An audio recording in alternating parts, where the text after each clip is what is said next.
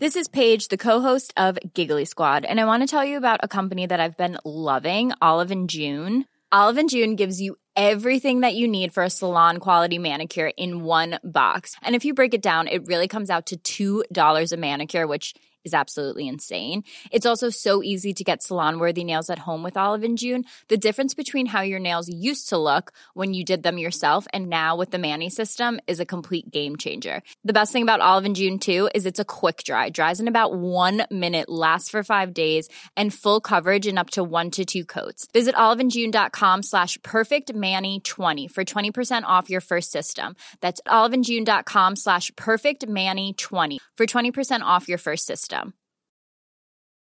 Many of us have those stubborn pounds that seem impossible to lose, no matter how good we eat or how hard we work out. My solution is PlushCare. PlushCare is a leading telehealth provider with doctors who are there for you day and night to partner with you in your weight loss journey. They can prescribe FDA-approved weight loss medications like Wegovy and Zepbound for those who qualify. Plus, they accept most insurance plans. To get started, visit plushcare.com/weightloss. That's plushcare.com/weightloss. Hello and welcome to the Independent's Coronavirus Podcast. I'm Lucy McInerney, Assistant Editor of The Independent. This podcast is about getting behind the headlines and into the issues we are all facing during this COVID-19 pandemic. Today, I'm joined by Kate Cooper, Head of Research Policy and Standards at the Institute of Leadership and Management, and Vanessa Jeffrey and David Liversage, People and Culture Consultants at Human4, to talk about managing your mental health as we live our lives in lockdown and how best to support your employees and colleagues as more of us than ever work from home. Thank you all for joining me. Kate, I'll start with you. What would you say is the best way for business leaders and managers to support their staff and colleagues as we're all working remotely and we can't have that, vital face-to-face interaction that we're all used to? I think especially for those people who have suddenly flipped to home working, all the things that we rely on every day to give us a sense of what's going on in the organisation, in our teams, with our colleagues, which is essentially personal cues. We pick up body language, tone of voice. We can even see how busy people are from across the office. We can see how receptive they are to interruptions. We're picking up so much more, and we choose our moments to communicate. When they're at home, we don't have cameras on all the time. We have no sense of what is going on for our colleagues when we communicate with them. And I think that's the most difficult switch, to be really understanding that you're sending out a communication and you don't know what it's like for them because you cannot see what it's like for them. And similarly, even with Zoom calls, video conferencing, you don't know what's going on in the background because they might have all sorts of things happening. Children, elderly relatives, fighting for workspace with partners, teenagers back from university. Who knows what chaos people are experiencing? So I think you start with, how is it for you? What is it like for you? Before you even get to the problems that we know from our own research. Most people struggle with remote working. There's this fine balance between over-engagement, which might be experienced as micromanagement, and the sort of laissez-faire, off you go, let me know if you're having any problems. So it's really that checking in. And the thing about flexible remote working, it's only flexible if it's flexible, and it can only really be flexible at a team level. You can't have big flexible policies for big organizations because then they immediately are not flexible. So it sounds as though, the role of trust between teams, between managers and the people that they look after, and then also colleagues, is very important. So I know that, as you said, it's very easy to see how busy somebody is when you're physically in the room with them. How would you say is the best way to kind of establish that trust with your team, figure out, are people pulling their weight? Are they doing their fair share? But also, are people making sure that people aren't taking on too much? How would you say that is best enacted when you are all working remotely? You start from a process of negotiation. I think there's nothing better in these situations than a degree of transparency and honesty. So the whole team, not 15 or 20 people, you know, a team of 4 or 5. How are we going to ensure some degree of equity between all of us in terms of effort? How are we going to communicate and indeed modify our expectations of each other because of that, making allowances for individual circumstances? I think in situations like this, you want people to communicate. You want them to talk to each other. You don't want to be the centre of a communication wheel. Everything goes through you, because that's not really going to help with morale. So I think the first point is, let's get together. Let us agree how we're going to do this. What are our ground rules? What's going to work for us? So David and Vanessa, I know that you have spoken an awful lot about the importance of say, self-awareness, but also purpose. And I think purpose is a huge amount to do with making yourself feel kind of balanced and achieving a state of equilibrium when you're working from home. How exactly do you, how would you advise people to kind of find their purpose and ensure that they still feel like they're a valued member of the team when it comes to the employee interacting with their superior? Okay, so I'll start with that one. I think purpose is such a big word, and I think that a lot of people get almost overwhelmed when they have to think about what's my purpose in this situation during COVID, during the next two or 3 months, however long this is going to happen. And I feel that the best way to deal with thinking about your purpose to do with work, and then just generally further than that, is to just break it really down to what is my purpose today, what have I got to achieve. It's bringing it right back down to baby steps. And I think people that focus too much on the bigger purpose can get a little bit overwhelmed, but it's about connecting into what you're all collectively trying to achieve, and feeling like you're still part of something, even though you're all segregated at this time. And it's very much about knowing your why, which I'll let David talk about, because this is his area of yeah, thanks, Vanessa. Yeah, understanding your why do you get up in the morning is you know, something we all sort of work towards, really, beyond obviously the obvious, which is paying our bills and making sure we can pay our mortgage, which, you know, I know there's a lot of anxiety out there at the moment. But, you know, you're not necessarily going to find that why, as Vanessa said, in a day. It's, you know, I think this will be a period of self-reflection for people, because we are slowing down a little bit. We have more time to think because we're less running around the cities that we work in. So kind of over that period, to just start kind of observing yourself a little bit and reflecting on things that you're really passionate about, things that you really resonate in, things that you just feel you're in the zone when you're doing, really. So you can kind of be a bit of a self-observer over the period.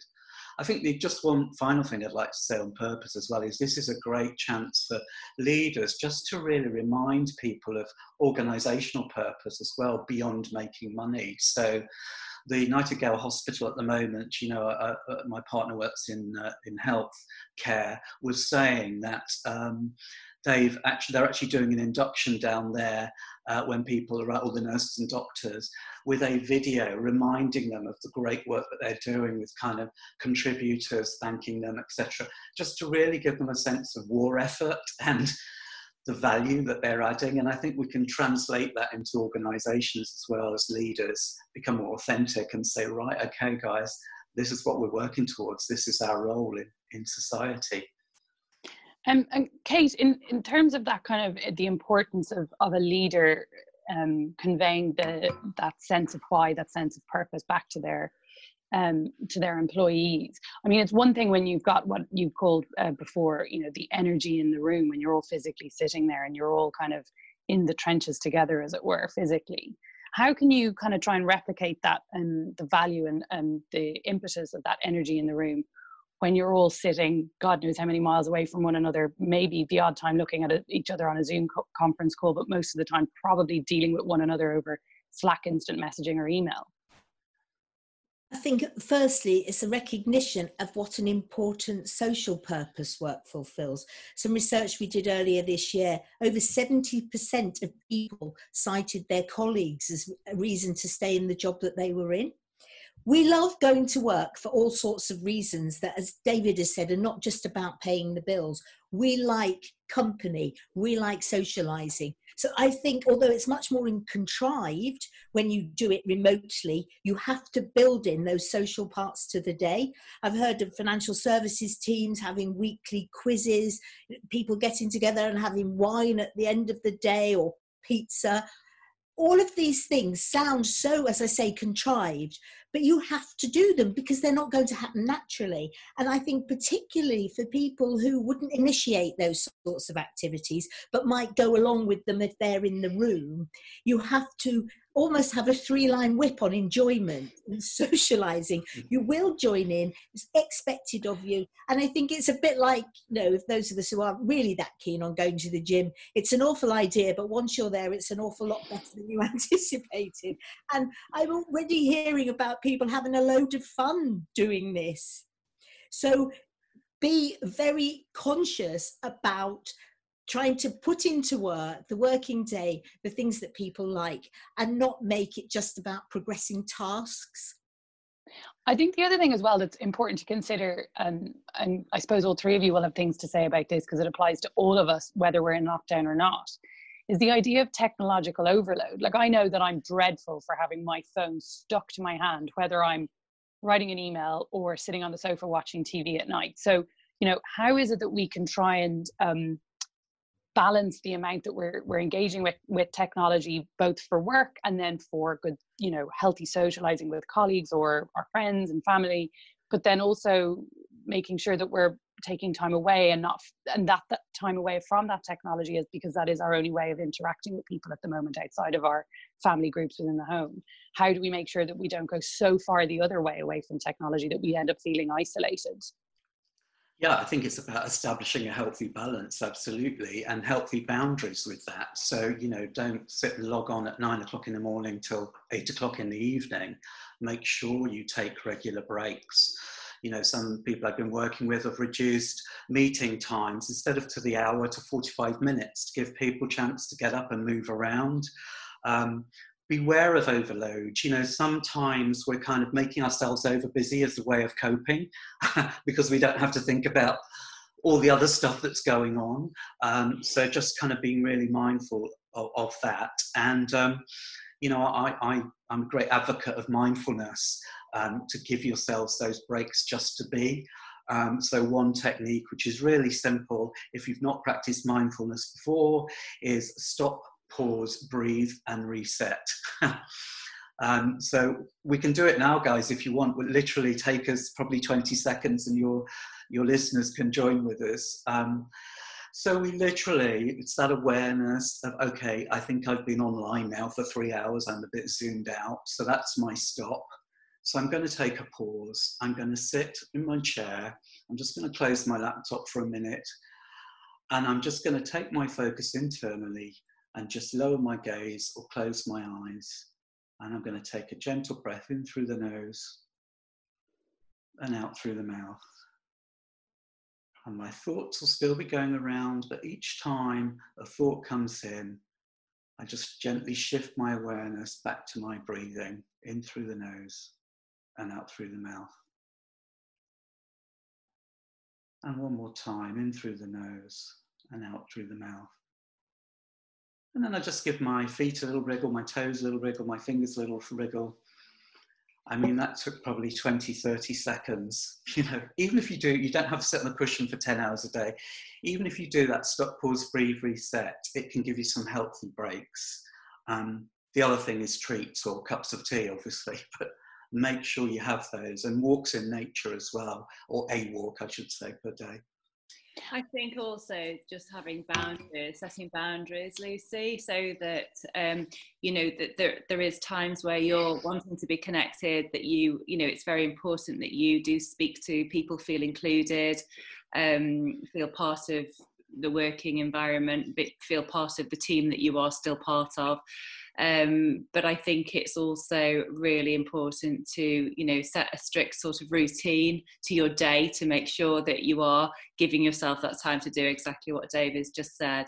And then there's ideas that have come out of all of this to, you know, go and read a book and then get online with your friends and discuss it, come up with book clubs, you know. Then there's another idea about there's the sofa chorus, where you can have the laptop on, you're still connected via the internet, you're still connected, you know, digitally, but you're doing something physical as well.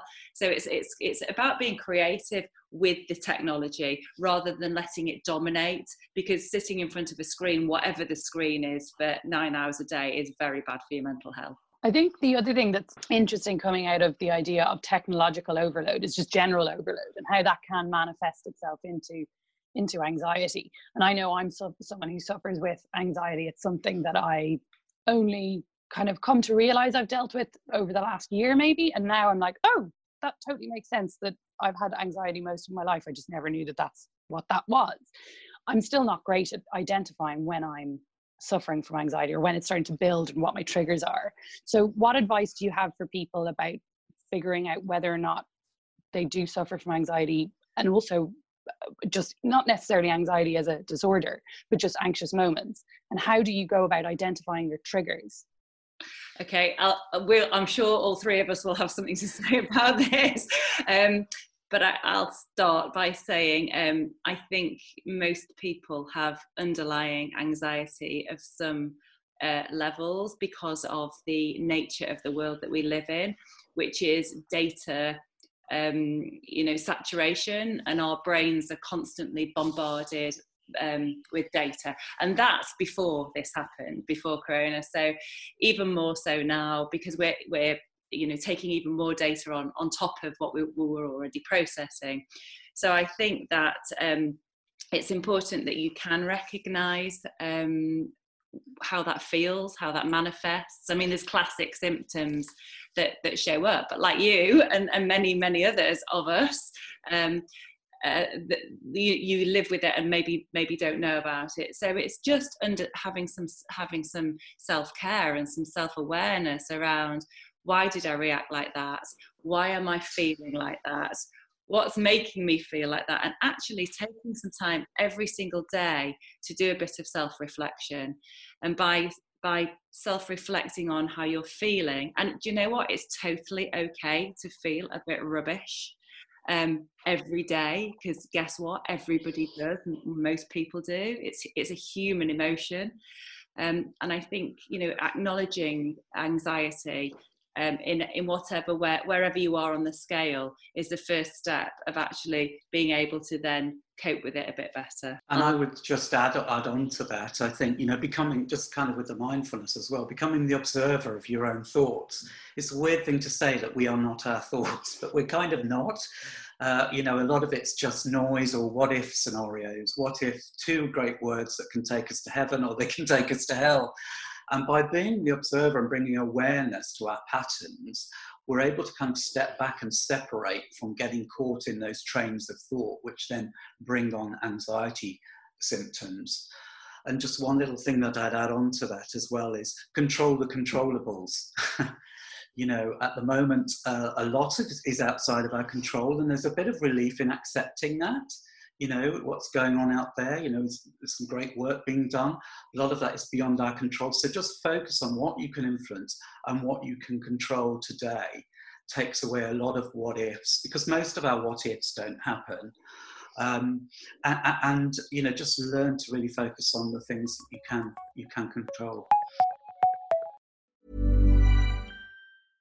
This is Paige, the co-host of Giggly Squad, and I want to tell you about a company that I've been loving, Olive & June. Olive & June gives you everything that you need for a salon-quality manicure in one box. And if you break it down, it really comes out to $2 a manicure, which is absolutely insane. It's also so easy to get salon-worthy nails at home with Olive & June. The difference between how your nails used to look when you did them yourself and now with the Mani system is a complete game changer. The best thing about Olive & June, too, is it's a quick dry. Dries in about 1 minute, lasts for 5 days, and full coverage in up to 1 to 2 coats. Visit oliveandjune.com/perfectmani20 for 20% off your first system. That's oliveandjune.com/perfectmani20 for 20% off your first system.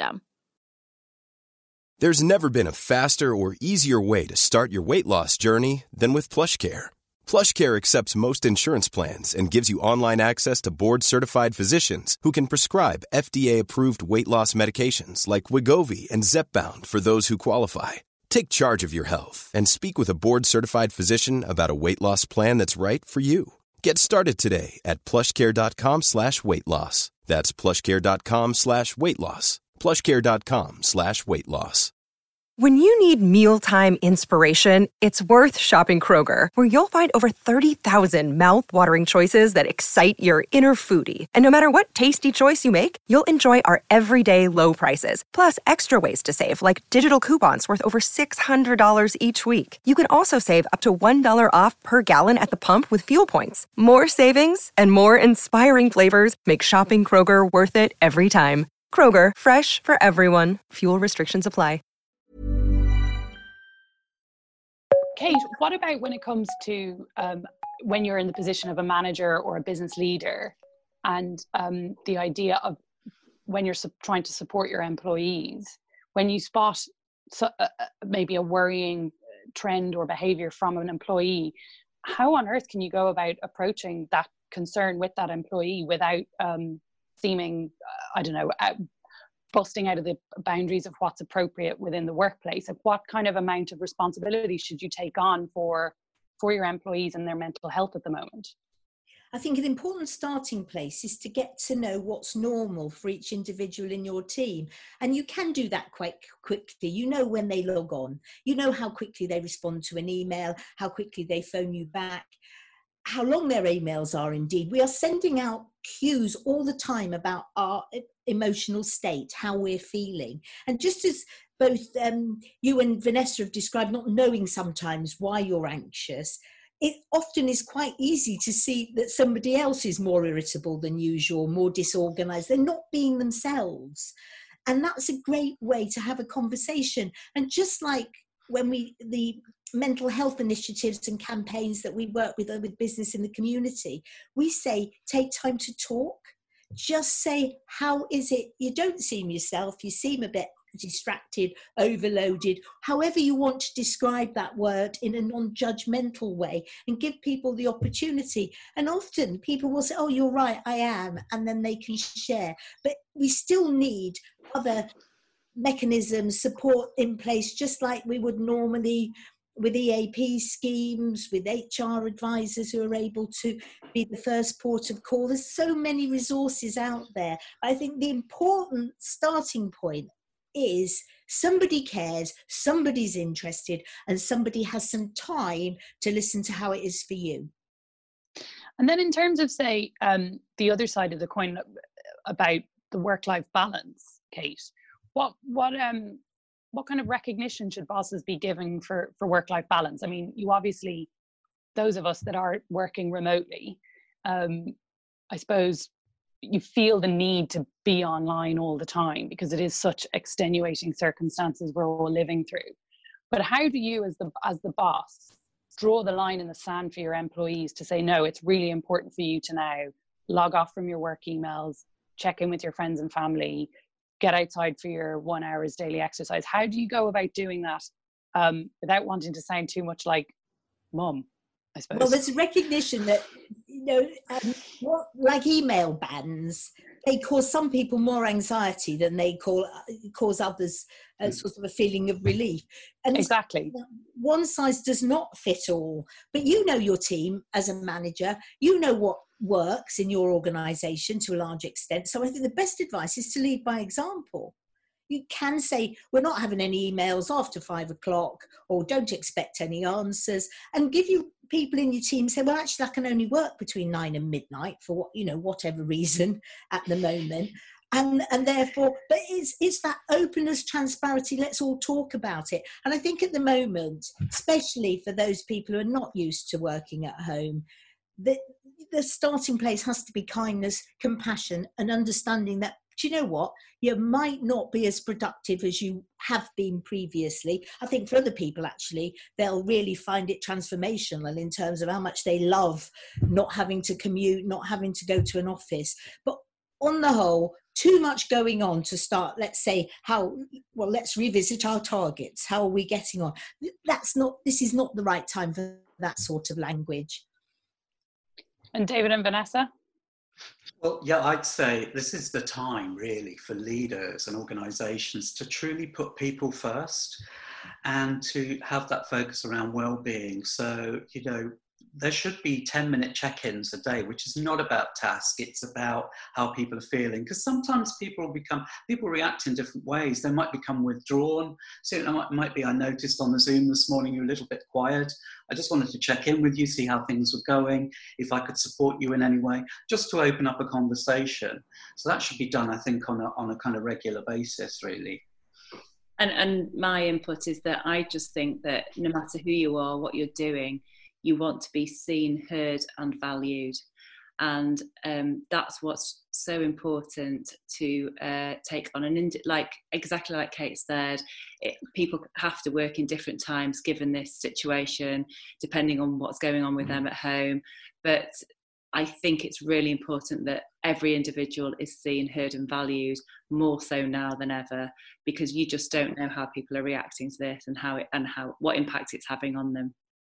What about then from the other side of the coin, rather than the boss or the manager to the employee, what kind of advice would you give to an employee who doesn't know how to broach these issues with a manager, with a senior member of staff? Like how do they go about it, and how do they do it without, mental health is obviously something that we're talking about far more than ever before, but there definitely are people out there, individuals or businesses, who maybe don't have the time or the experience in dealing with this. So what would be the best way for an employee who's maybe nervous working in an organization, or for a person that doesn't seem to be the most open-minded when it comes to these discussions around mental health? What would your top tips be for them?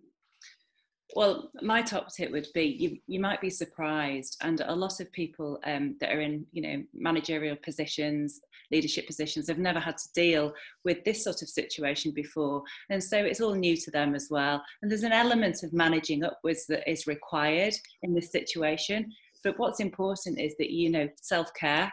We look after ourselves, and if that means breaking the status quo and actually saying how you're feeling and describing that to your line manager, that's perfectly acceptable thing to do. And actually, I think it would build trust anyway. I think you'll find that most good leaders and managers within organisations will be very open to hearing what they can do in order to best support. They don't have the answer. They don't have all the answers. This is unprecedented times. So actually they might be very, very willing to have the suggestions coming bottom up. Yeah, I think it's about that. It's about kind of building that kind of trusted relationship, but also for employees, kind of knowing who your go-to people are, both in your friends network, but also in the companies that you work within. And, if you're part of a large team, I've seen some teams over the last couple of weeks kind of getting people to buddy up just to do a check-in each day to make sure everyone's all right, kind of a bit of a sanity and sort of well-being check. So you can do it that way as well, so that you have got other people you can talk things through. That might be also, a friendly person in HR that you get on well with. But I think, as Vanessa said, I think we're changing the paradigm a bit really here. Everybody's experiencing their own anxieties, and we're trying to find new ways of doing it. So, those leaders that we perhaps thought were a bit unapproachable, they're having to now really step up and and really, look what we've seen in Parliament, and how people are talking quite compassionately compared to when we were talking about Brexit only 4 or 5 months ago. So, I'm starting to see that within organisations now, where the big focus is really on, being well. And Kate, what about you from your perspective? Have you any thoughts on the employee approaching the leader, as it were? What I've really been struck by recently is the number of self-organised support groups that have sprung up, incredibly efficiently, well organised, and that's another thing to talk about afterwards. But people who put calls out for help on social media are often inundated with offers of help and support. And there is a propensity, a willingness to help others, as David's identified, that wasn't really there a few months ago, weeks ago even. So we know that if you put a call out, you're going to get somebody listening to you, whether you use Facebook, whether you use a chat group, whether you use your own informal WhatsApp group, that somebody will listen and somebody will help you. I think you can be absolutely confident of that. And that is a real sea change, and I think in reaching out. And as Vanessa said, you have to manage upwards. You have to be able to say to your line manager, I'm not coping, this isn't going as well as I'd hoped, or I'm finding it more difficult, so that they can help you. It's about not owning the problem yourself. You're only really going to be resilient if other people help you. This isn't something that you should or could be able to manage on your own. And what's interesting about that is that actually the research suggests that, the two things that make people happy in life, COVID-19 or no COVID-19, is practicing gratitude and actually being of service. So I think you'll find that most people, if they get to the end of their day and they feel like they've been of service to somebody else, manager to manager, leader to, it doesn't matter what level you're on, hierarchy doesn't really matter anymore. If you can get to the end of your day and have been of service to somebody, then it will also have a massive impact on your own mental health, which is probably why everybody's quite willing to be of service at this time.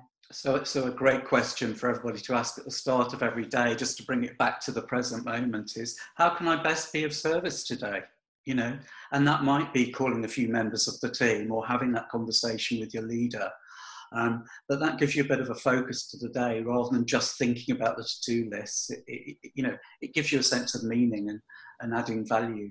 I think just before we finish up, I'd love to hear your top tip or the biggest lesson that you guys have learned over the course of the last 2 weeks of lockdown that you think people should take away from listening to this podcast.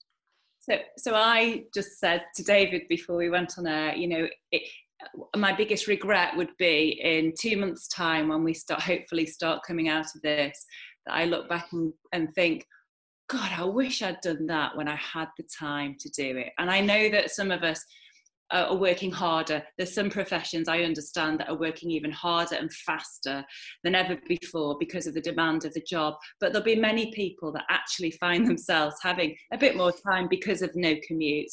And actually, I think the biggest learning from this is get to know yourself and have some time to actually have some self-reflection and use the time wisely, because it will actually go before we know it. And mine would be 3 words, actually: love, humour and patience. So when you're making decisions, are you making them out of fear or out of love? Let's keep things light where we can. Obviously what's going on is very serious, but getting some of those kind of funny memes and stuff, sharing those on your WhatsApp group with your team, just keep spirits up. And then patience, just really, again, going back to the mindfulness, just stepping back and allowing things to happen and accepting. That's been a real learning for me, because I do things quite fast sometimes. So I've had to really step back myself and be patient. And Kate? And for me, it's if you can, and I'm talking particularly here as a manager of people, if you can keep some things normal, if you have a weekly meeting normally, keep having it on a Tuesday afternoon. So keep the routines in there, but also I think to remind people that however serious this situation is, it is a moment in history that we're all participating in, and we are going to look back and people will ask you, what were you doing when COVID-19 was rampant? And we are going to want to formulate great answers to that and feel being part of something bigger and a part of history. And knowing, I think, it is not forever. And that is a hard thing when the days are going so slowly. Well, thank you all very much. Remember that you can get in touch with the podcast team here to ask questions or suggest future subjects for discussion. So please email the Coronavirus Podcast at independent.co.uk. Alternatively, you can use the social media hashtag IndieCoronavirusPodcast. That's Indie with a Y. We would love to hear from you. You can read all the latest news and information about coronavirus on our website, independent.co.uk. There's also a new email newsletter you can sign up to get all of the latest COVID-19 news and advice delivered straight to your inbox daily. There's more information on the website. Please subscribe to this series on Apple Podcasts, Spotify, Acast, or wherever you listen, and leave us a rating or a comment so more people can find us. Thanks for listening.